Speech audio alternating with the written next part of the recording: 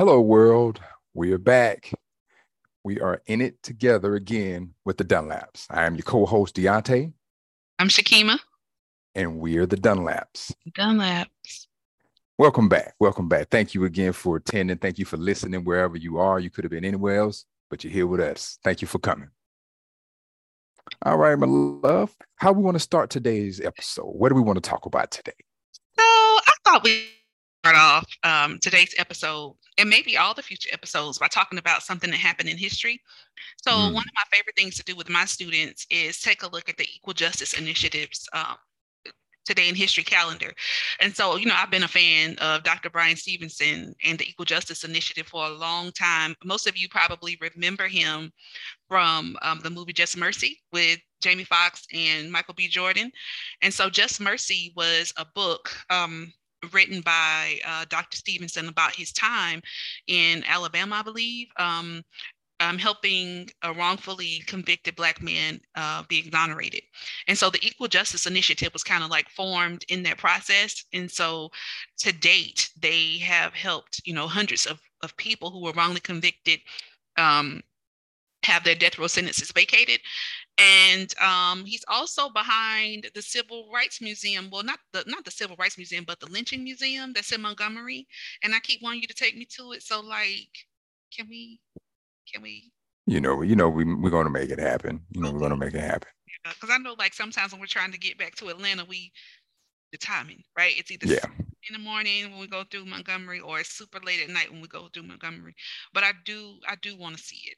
And so today in history, November 29th, 1864, U.S. forces kill hundreds of indigenous people in Sand Creek Massacre. So, Wow. yeah. So on November 29th, 1864, American troops murdered more than 200 Cheyenne and Arapaho people who were living peacefully along Sand Creek in eastern Colorado. Days before the massacre, white officials had assured chiefs of the village that their community would not be harmed. At dawn on November 29th, hundreds of U.S. soldiers led by Colonel John Shivington surrounded the village. Residents responded by waving white flags and pleading for mercy. One of the chiefs raised the American flag in an attempt to demonstrate that he too was American. Ignoring these symbols of surrender and peace, the white troops opened fire with carbines and cannons, slaughtering more than 150 people. Most of the victims of the massacre were women, children, and the elderly and infirm. After the massacre, the troops burned the village, mutilated the bodies of the deceased, and removed body parts to keep as trophies. Sound familiar? Some scalps of the dead became props in plays that the troops later performed to celebrate, as one soldier boasted, almost an annihilation of the entire tribe. Violence against indigenous people in the U.S. had been overlooked and ignored for decades. Many white settlers in America cultivated a view that Native people were less human and worthy of dignity and respect than white people. This was evident in the historic violence and slaughter on display at Sand Creek. Officers tried to justify the massacre by asserting a false narrative that described indigenous people as less than human and dangerous, and claimed that the soldiers who committed the massacre had acted in self defense. This fabricated account was disputed by other American soldiers who witnessed the massacre and felt compelled to tell the truth. Hundreds of women and children were coming towards us and getting on their knees begging for mercy, described U.S. Captain Silas Soule in an 1865 letter to Congress, only to be shot and have their brains beat out by men professing to be civilized. So that is our Equal Justice Initiative today in history, the Sand Creek Massacre. Wow. Oh man, reality is sometimes stranger than fiction and oftentimes even more brutal. That is that I was today years old when I learned that. Mm-hmm, mm-hmm, It's I mean, I can't even call that ice cold. That's just soulless. yeah. But when you I don't know, it's a challenging thing. It's like you when you have an organization move like that, when you have a group of people galvanized to do certain things, is that can't be do, especially, atrocities. There's no humanity in that. No. That is cold, calculated. Um, and it's sad. It's a true tragedy in history. And wow. Yeah, and I think part of the even bigger tragedy is that we don't that most people don't know about it, right? So like this calendar, and I encourage you all to go and take a look at this calendar. The website for the Equal Justice Initiative is eji.org. And so to get to the calendar, you just put calendar.eji.org. Take a look at the whole Equal Justice Initiative site, their movement, what they're about.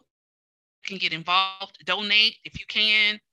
But the tragedy for me as an educator is that most of us have never heard of it. Like we've heard of like, Wounded Knee and Custer and stuff like that. And we knew, obviously that more Sand Creeks had to be, you know, they had to have happened in order for them to wipe out an entire nation or several nations of people. But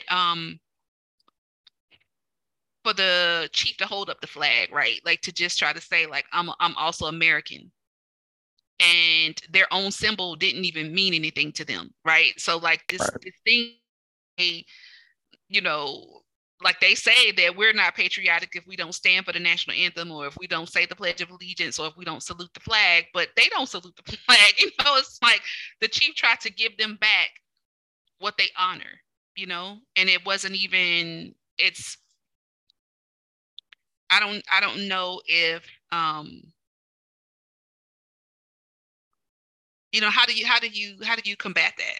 Right. Like what is required of you in order to overcome that? And you just start to think like nothing. Like there's nothing that you could actually do to stop that. Like Right. what could you possibly bring to the table? What could you possibly say? Like if you spin this false narrative, they're less than human, and that the reason why these things that you're doing these things to them is because they are subhuman, but you don't treat your animals that way. You don't you don't treat your pets that way, right? So like that, even still, like that's not, it's not, the math ain't math. It's not. And so yeah, so we'll be doing one of these every Tuesday. And again, I encourage everybody to take a look at, what Dr. Brian Stevenson and the Equal Justice Initiative team are doing. Um, but this stuff is out there. Like in 2022, there's no excuse for anybody to not know, at least be trying to find out, what happened in history. Um, and not on, Al Gore's internet. We got all this information right at our fingertips. And so ignorance is no longer okay. It's not acceptable. And today I actually have on my shirt, my existence is political, because it is. And maybe I'll just keep it right there in the screen the whole time. Let's just And, do the interesting thing about, war, which a lot of times gets glorified in pop culture, and a lot of our literature, a lot of our music, movies, we glorify things like war and battle and warriors, but we don't think about what actually happens out there on that battlefield. That's it. There's no holds barred, no rules. And it's anything goes, and we, sometimes it gets romanticized as we create these heroes who we tend to raise up. And I'm not saying that those who were tasked with being the soldiers on the battlefield wasn't given one story, just like the truth is coming out today. Mhm. And so it's not to point fingers at those who serve, but it's like when you think about the way the story gets spun, when you think about how people get exalted in these situations, and then when you start to hear the fine details of the brutality, Mhm. of the dehumanization of others on the battlefield, um, it's heart-wrenching, because it's not all that glorious. It's not an honorable thing. Yeah. And to hide these behind symbolisms of honor and duty, to take another life, Mhm. much less, that's not even a warrior, not another enemy combatant, but Correct. someone Citizens. surrendering, Mhm. Mhm. um, to do brutal acts to someone who's surrendering, who has given up their dignity, for the sanctity of life, is it really puts a really different spin on it. And I respect it because I have family who serve. We have family that serve. So there's no knock to those who serve this country and our greater principles and aims. But when you hear about things like this, it's like, wow. And it really opens your eyes, and in the sense that war should be the very, very last option Right, in any right. given situation, because violence begets violence, Hmm. and it creates a need to shed more, and it just and the bar gets raised, and it just gets more and more brutal as people as other humans get mutilated by other humans. There's always that factor of retaliation, Hmm. and it gets worse and worse. And one thing I have read in books is that you don't know the darkness of the human heart until you see it on the battlefield. Yeah. And that And that's is, one of the things I and when you respect read about you so stories like much, babe, is this, that, it exemplifies. and again, that's one of the things that I respect about you so much is because you understand, your power. And so you wield it carefully, like you're very peaceful because you know how powerful you are.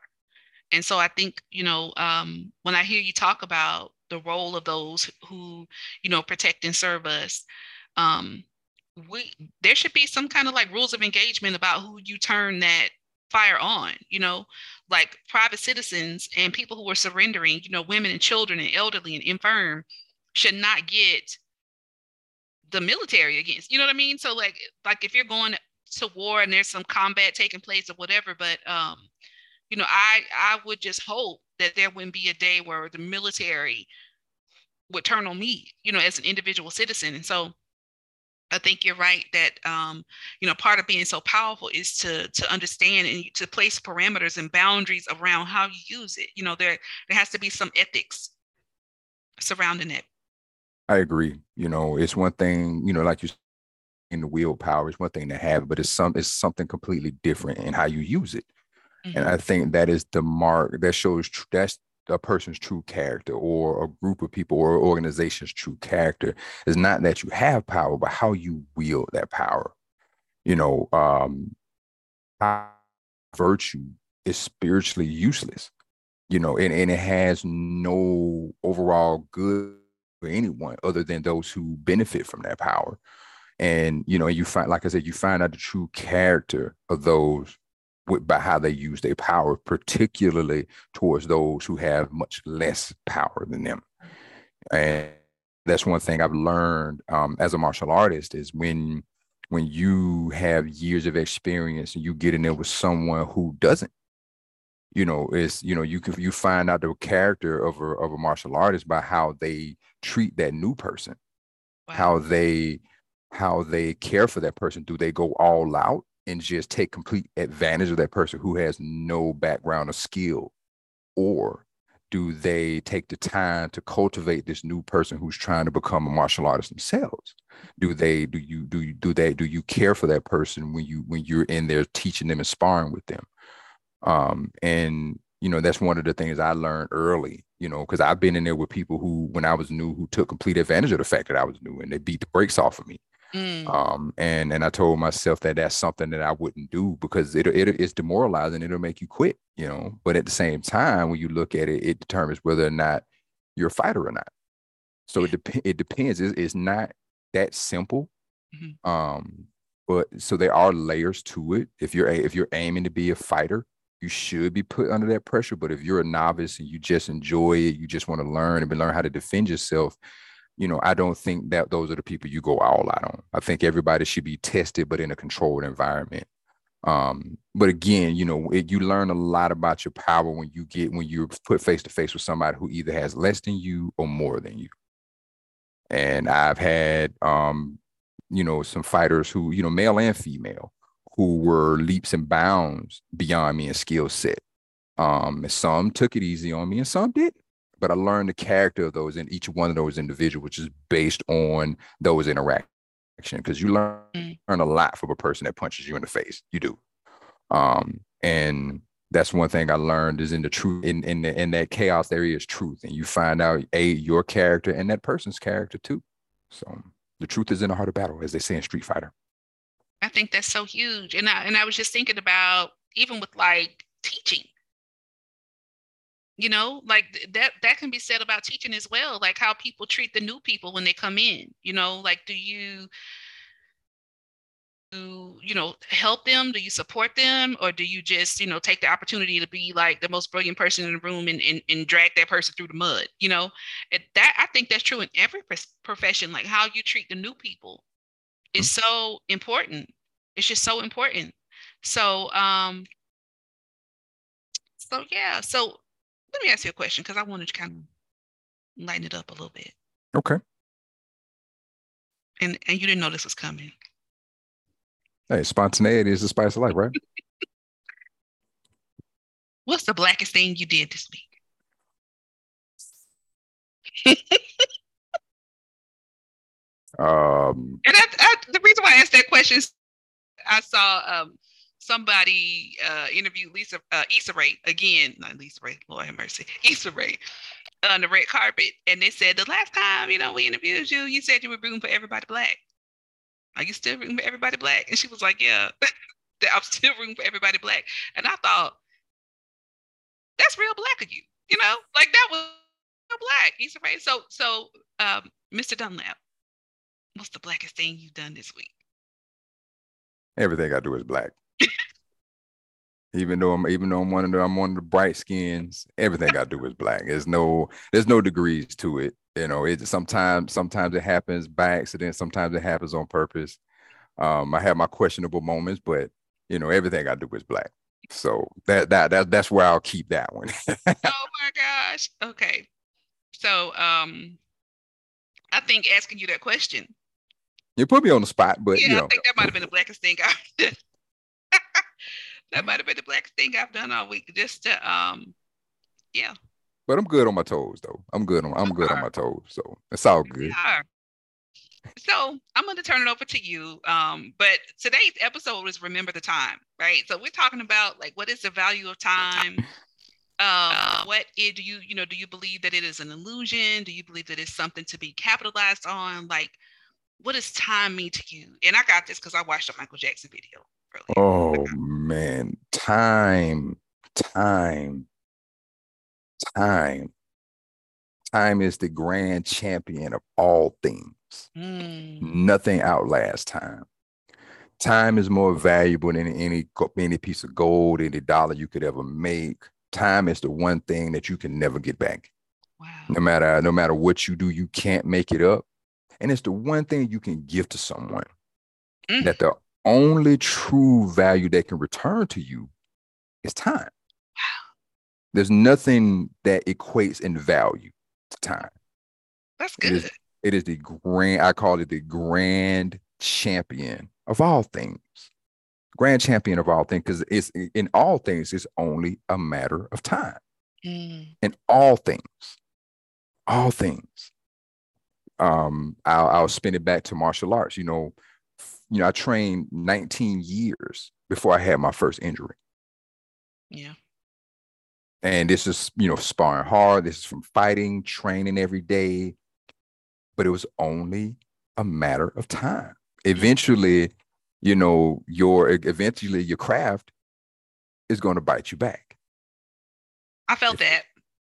Eventually, your craft will bite you back. And so time is the one thing I value, and it's especially when another gives me their time. I always try to make good on the time that I'm given, that God gives me. And anytime someone takes their time to commit to something to help me, to enrich me, or just to spend with me, I value that so much, because I've had, at this point in my advancement as a human, I've had so many situations where people have wasted that time. And one of the things we talk about in business is the opportunity cost. Yes. What did it cost you that you could have been doing where you wasted this time? This wasted time was at the expense of what else productive could you have been doing? Who else could you have been spending that time with? That's good, man. So time is something that I value immensely, because you can, like I said, you can never get it back. The only way you get it back is if you start life over. And your only option is to start all the way at the beginning. Yeah. That's just the truth, that none of us can overlook. It's the one thing that beyond money, beauty, entertainment, it's the one thing that no one on the face, no thing.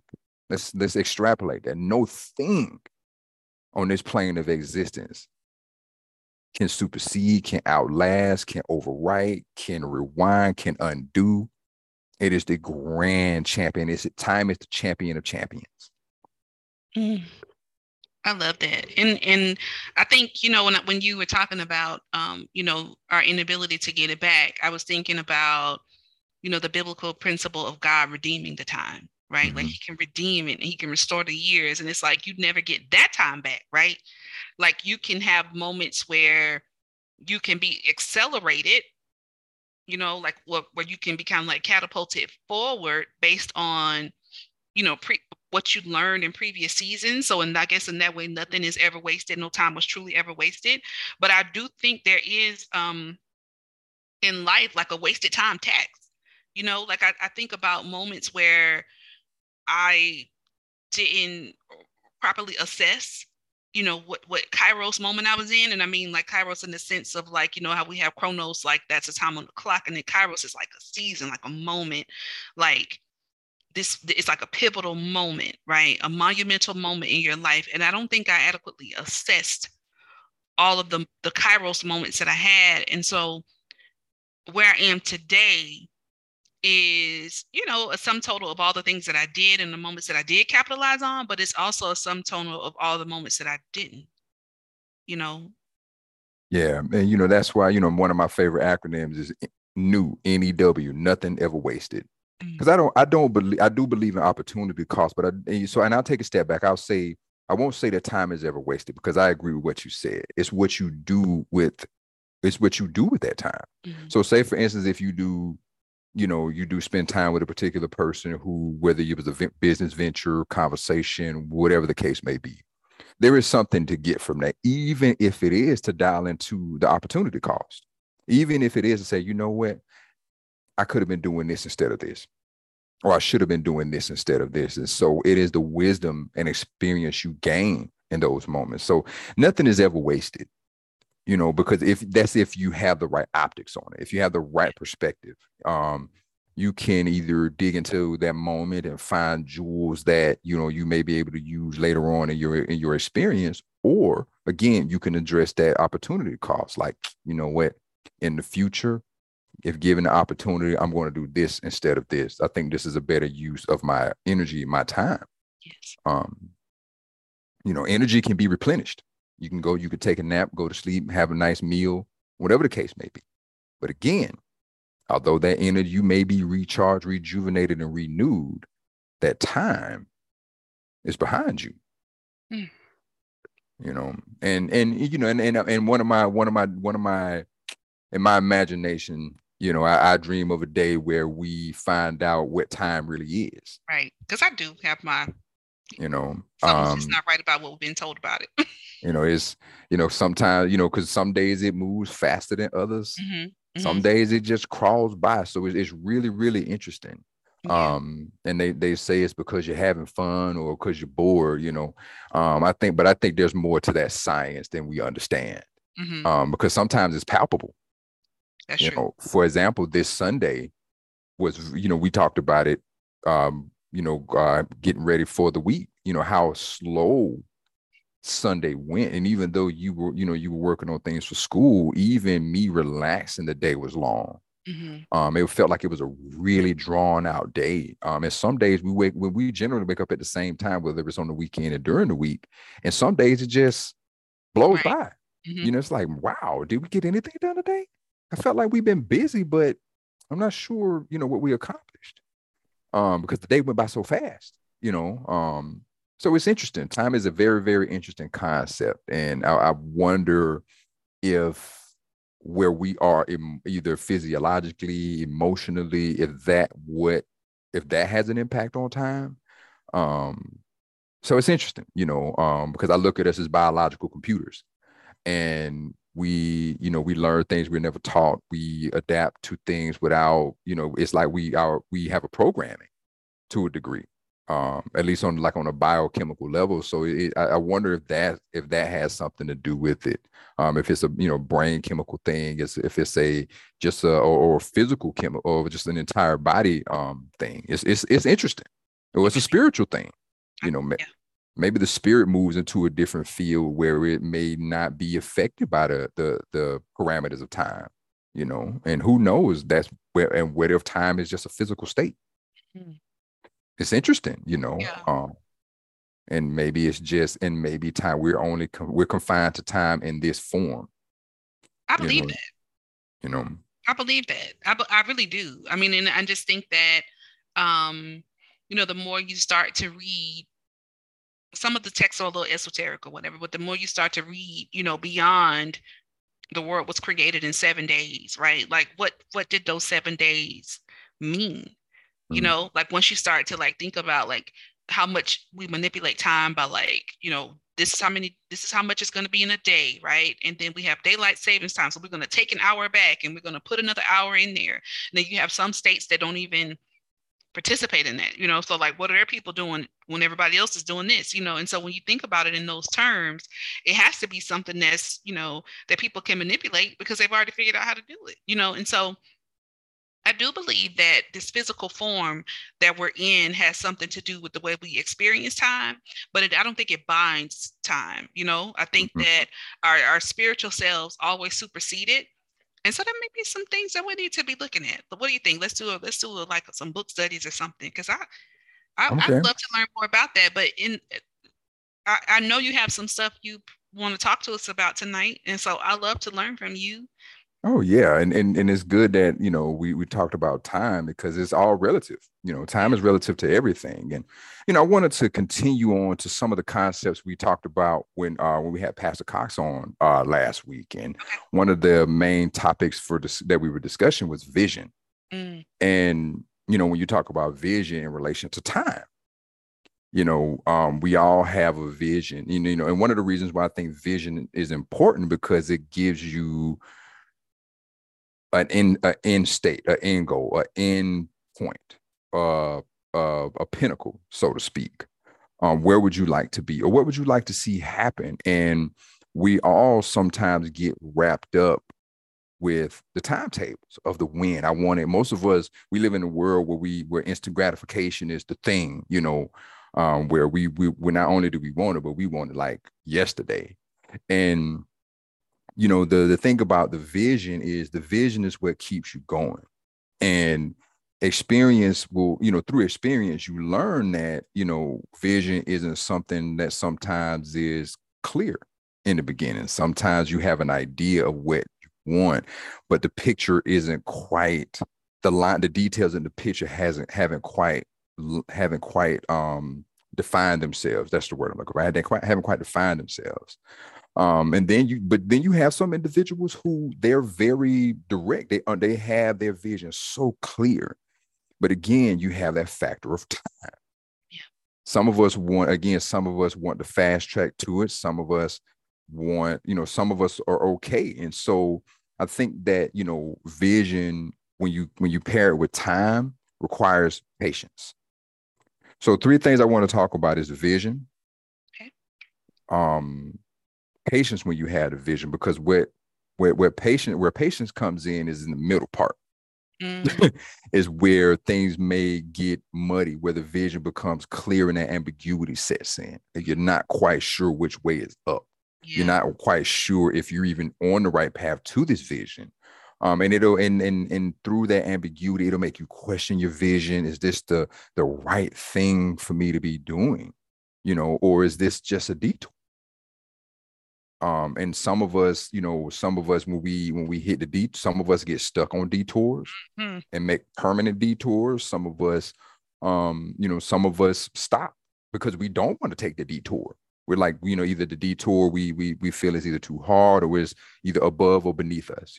So whatever the particular individual's perspective is, we all, when you have a vision and a goal that you're headed towards, we all hit that path of ambiguity where life and time sets in, and other responsibilities kick in, and sometimes poor decision making kicks in that may you know, either cause us to either modify the vision or abandon the vision, Ooh. or put the vision on hold, for a defined amount of time, or for a defined amount of time. And so, but again, that's where the patience comes in.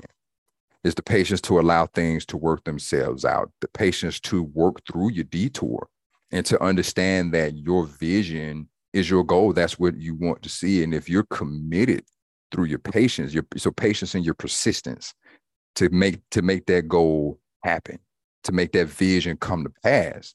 And that what I, in my mind, in my experience, is what gets you to that vision, is when you understand that where you are may not have been your goal, it might not be your ultimate goal, but it's a detour to where you're ultimately trying to go. I'll give you, from my, just an example of my career. I started, in my current capacity, I started off at the juice bar. I was making smoothies. I mean, I'm in school. I'm an IT guy trying to, working to get my undergrad. And if you would have asked me, my vision was to be working at a tech job, was to either be working for a local phone company running cable, or being a some type of network, some type of assistant, network associate, learning how to engineer and build networks. That's what I saw in my mind.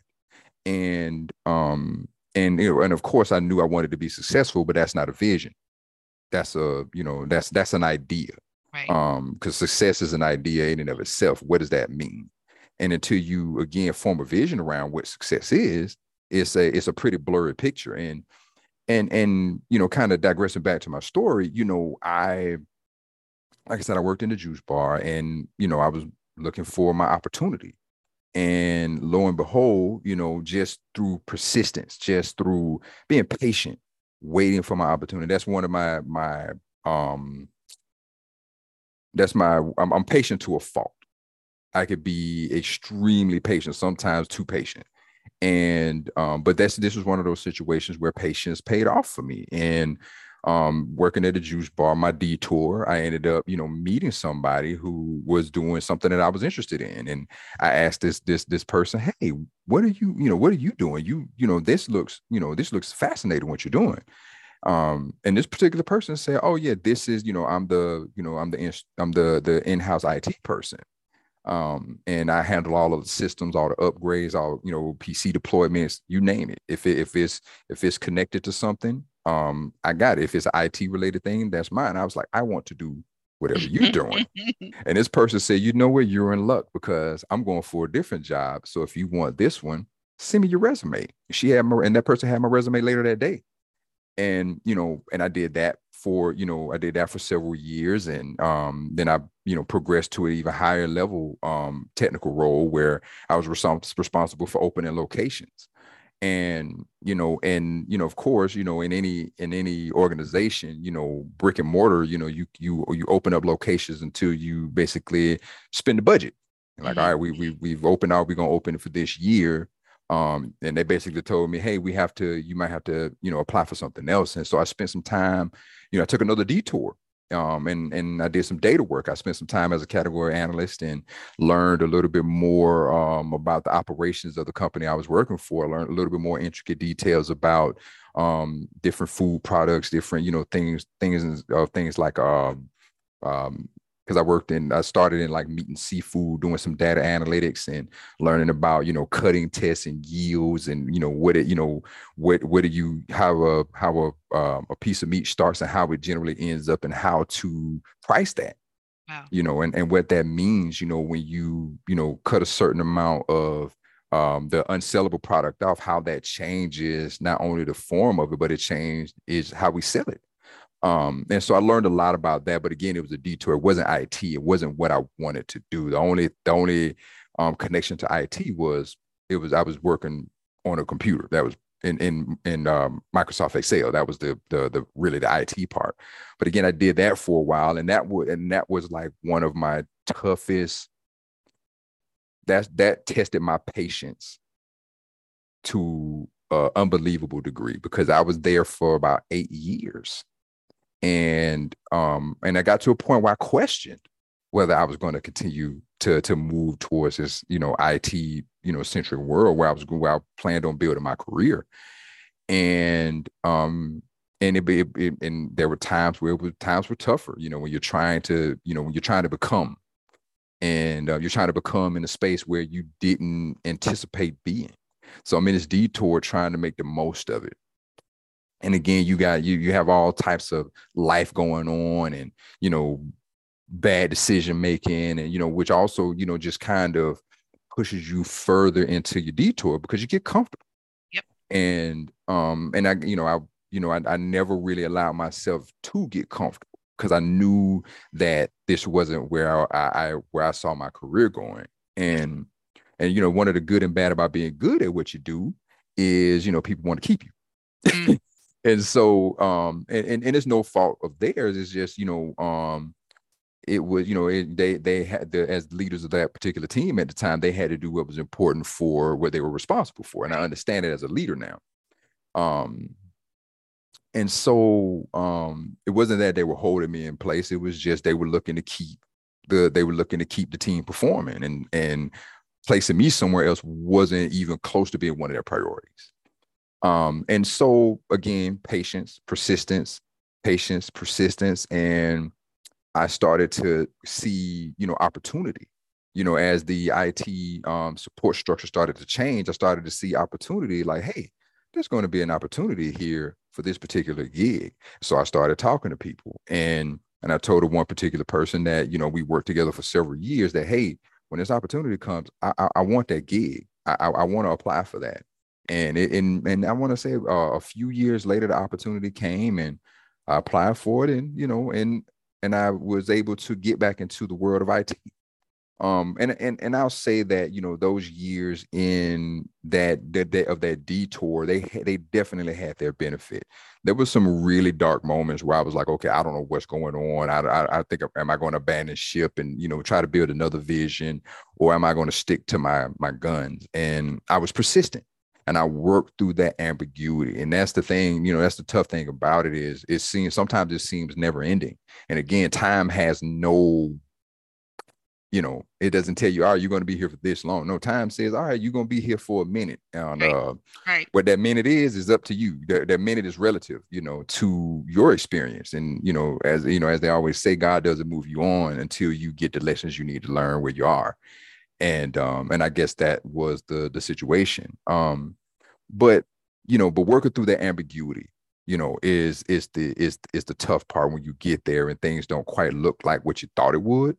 Yeah. And that's the hard part. Like, this is not what I signed up for. So I'm either gonna just soak in this, or I'm gonna quit, or I'm gonna keep going. And we've all been there. Yeah, I soaked for a little bit, but I kept going. That was one of the benefits of becoming a fighter, is I really learned how to dig deep, and when it gets tough, to dig deep and keep punching. Just keep punching. And I kept working, and I kept trying, kept seeking opportunity. And when that opportunity came, I jumped on it. I jumped on it with passion and vigor. And I did where I could jump back into the tech world. And then I decided, then I started seeing leadership. I didn't want to become a leader, but again, that's that modification of your vision. It's like how it's like when you get into a space where you complain, and why do we do this and why do we do that, and I'm not a complainer. If I'm in something that I don't like, I'm either going to get out of it, or I'm going to do what I can to fix it. And so instead of being a complainer, I decided I want to be a person that could affect real positive change. And so that's why I started reaching for leadership. And again, talking to the right people, seeing the opportunities coming. I saw an opportunity. I was like, they're going to need a team leader for this. And I got myself prepared. And sometimes when opportunity meets preparation, you have what they call luck. And I was in the right place at the right time, in the group and around the right people. And I interviewed for one of my biggest promotions, and that's to become a leader. And again, and so now I'm in the tech world as a leader in the tech world with 2 advanced degrees, and I can look back and I can look at my path and say, wow, the twists and the turns, the zig and the zag, the the rest stops, the prolonged rest stops on Mm-hmm. the path, and when it feels hopeless, and never give up hope. I know sometimes that can seem a bit, cliche at times, but it's real. It can seem pointless, but staying with it, staying patient, and continuing towards your vision for yourself, it pays dividends in the long run. But God isn't going to give you anything that you're not mature enough for, you're not ready for.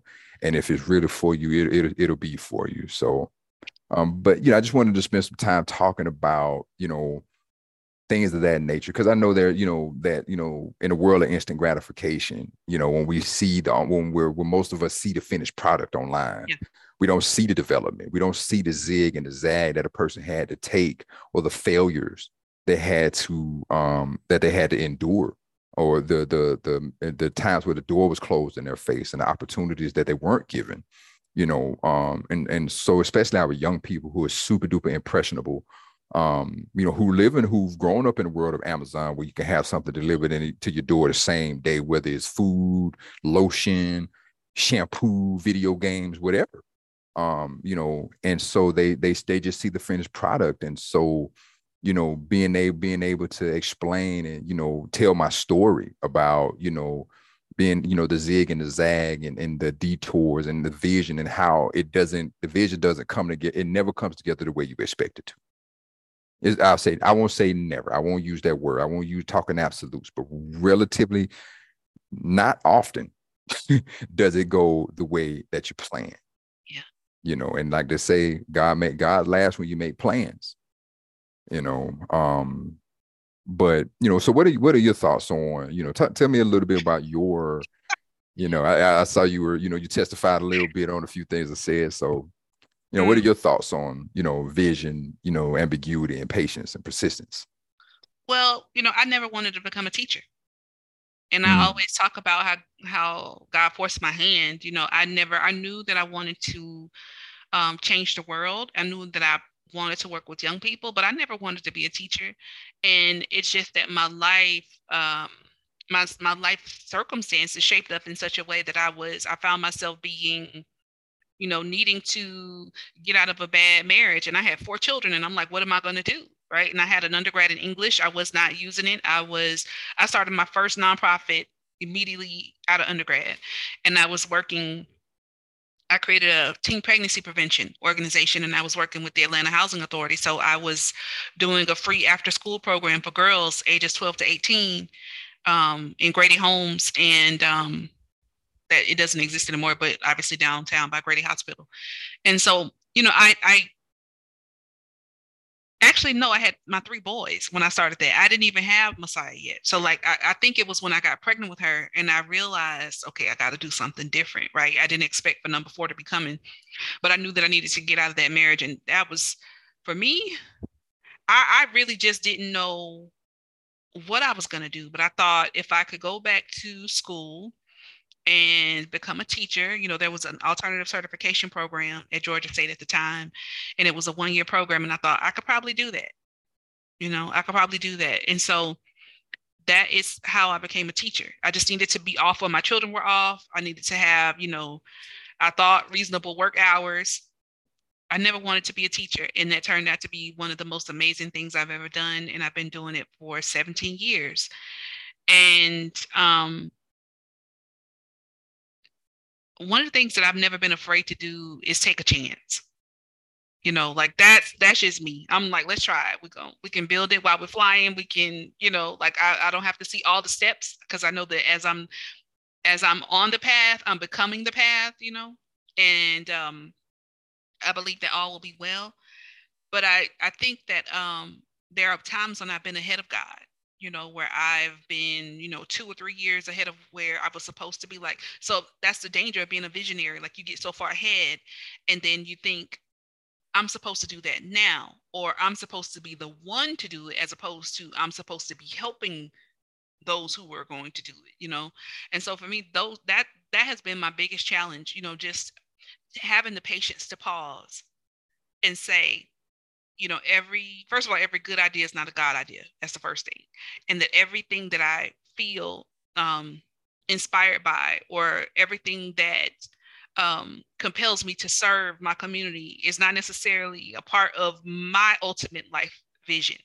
Maybe I'm just a small little, minute detail in that big picture of that story. Where I find myself now, though, is being middle aged and having adult children and being married to the love of my life and finally feeling some sense of peace and happiness on a personal level. you know what next?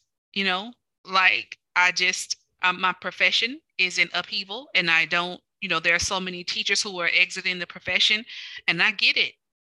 This thing that I have spent 17, almost 18 years of my life now building, and I'm just like, what is this? Like, what has this morphed into while I was doing the work?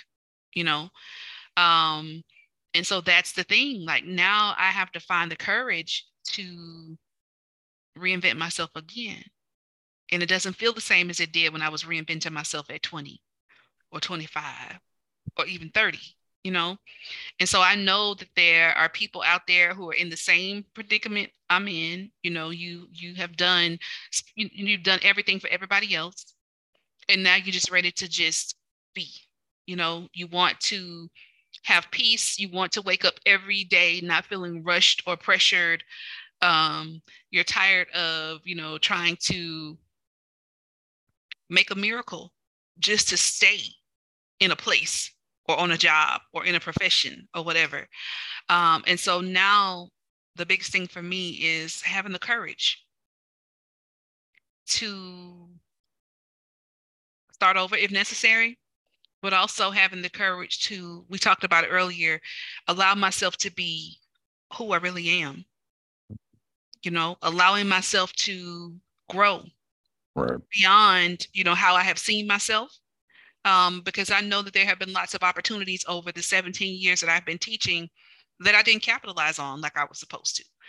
That those Kairos moments, that time, right? Like, but if I have a chance to do it again, like, God, if you send it back around again, and this wisdom that I now have as a result of some of the mistakes that I made, some of the bad decisions that I made, like, I'll make good on it, And so maybe now I'm ready for those things. Maybe the first time those opportunities came in my life, there was like a preview, like a precursor of what I could have, right? Like, I was just able to see what is available to me in my life.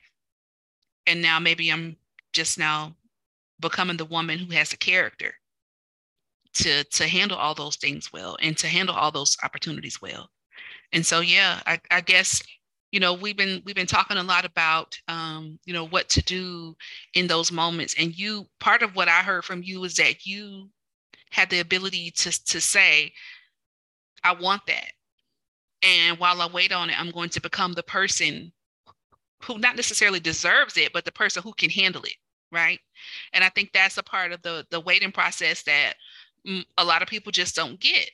It's that character development piece, right? So, like, while you're in the hallway waiting on the next door to open, what are the parts of you that need to be weeded out so that you can enter that next door well? Agreed. Like, that's the part that most people skip over. They just think, well, it's just, I just need to wait till my moment. But, like, in the interim, what are you doing to become the kind of person who's going to be excellent on that level? Maybe you are excellent at this level, but that next level is going to require a different version of you. And so that is what you're doing while you're waiting. That's what you're doing while you're waiting. You're getting ready. So, you're staying ready. So you don't have to get ready. I tell my students that all the time, but it's that character development piece, constantly sharpening yourself, constantly honing those skills, constantly, becoming, if it's a leader, then you're working on, leadership traits and qualities. You're doing research on leadership. You're, surrounding yourself with other leaders so that you can get the thinking part, align with what leaders do. And that's the part that we don't like to talk about. You are doing something while you're waiting. You're not just sitting there twiddling your thumbs. You're preparing yourself to walk through that next door and be excellent on that next level.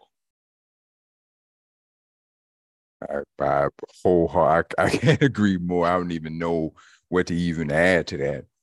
But you did say something that I did want to kind of hone in on, and I think a lot of us miss it because we And it's difficult when you're in it to be outside of yourself.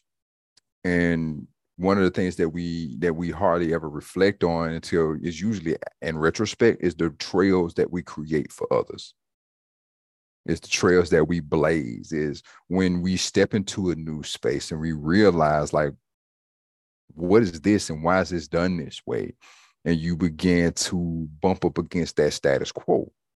And what you don't know, and like I said, until you look back, is that based on your actions, even though you might have thought it was just for you, you open the door for everybody else that comes behind you, because no space will ever be the same. Mm, If you do it right, no space should ever be the same when you leave. that's good. And my goal, in any situation, is to make things better. In any situation I involve myself in, I come with the sole intent to make it better. If I can't make it better, I don't want to be a part of it. Again, because it's that opportunity cost. Where can I help things be better? And what I always try to do is, any space that I leave, or any space that I vacate, that the space is better, that the space was made better since I was there, and that I made something better for somebody else to take over or to come behind me. Because again, time, it's a cycle. You're not the first and you're not the last. And so you got to remember, if it's you, what would you, if it was you following somebody or coming in after somebody, what would you want to be left behind for you to pick up? And that was one of the greatest lessons I learned, even from my 8-year detour. I look back and I'm like, wow, although it was difficult, I helped make some things better here. I helped create some opportunities for other people. I help bring, I help raise the bar. I help build the standard. I help improve. I didn't just sit here. I didn't just waste my space. And so, and when I look back on that time, my detours, my zigging and my zagging, I always left somewhere. I always left a positive imprint. I always tried to leave something, not just a void, but if you want to call it a positive void, I thought, I'm in, and I hope that most places that I've, vacated from, people hated that I left more than they celebrated that I left, Mm-hmm. I didn't want to be mourned, but I did want to leave a positive legacy behind, in any space that I occupy. And so my goal is to always make it better. And whether it's a little bit better or a lot of bit better, I always want to make it better. And that's my aim in anything I involve myself in. I love So that. I love that so much. And so one of the last things I want to say to our listening audience before we close for tonight is to begin to think about, what is the next newest version of you, right? Like, what will you do next? What is your vision for the next season? Whether it's purchasing a new home or a new vehicle or getting out of a bad relationship or just looking for a new church home or looking for a new school to enroll in. What is it that you want to accomplish in this next season, right? And so once you begin to think about what your vision is for your next, begin to cultivate the characteristics of the people who do well in that space, right? So if you want to be a homeowner, what does home ownership require of you? It's more than just, getting the homeowner's insurance and going to closing. It's more than that. What is home ownership require of you? If you want to be an entrepreneur, what does entrepreneurship require of you? And do you know any other entrepreneurs? How can you surround yourself with people who are doing the work that you're doing? So begin to think about, what's required of you on the next level and start to cultivate the practices that people who are good on that level, be like them and do the things that they do. It's going to require some reading. It's going to require some podcasts. It's going to require watching some YouTube videos.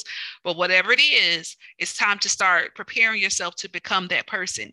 And when you are ready for it, the opportunity will show up. It's going to manifest when you are ready for it. Because the last thing you want to happen is for doors and opportunities to open that your character can't keep you in that place. That's the last thing you want to happen, for great things to happen, but your character to cause you to lose them. Okay. So that is my teacher moment for tonight. Mr. Dunlap, you want to close us out? yes.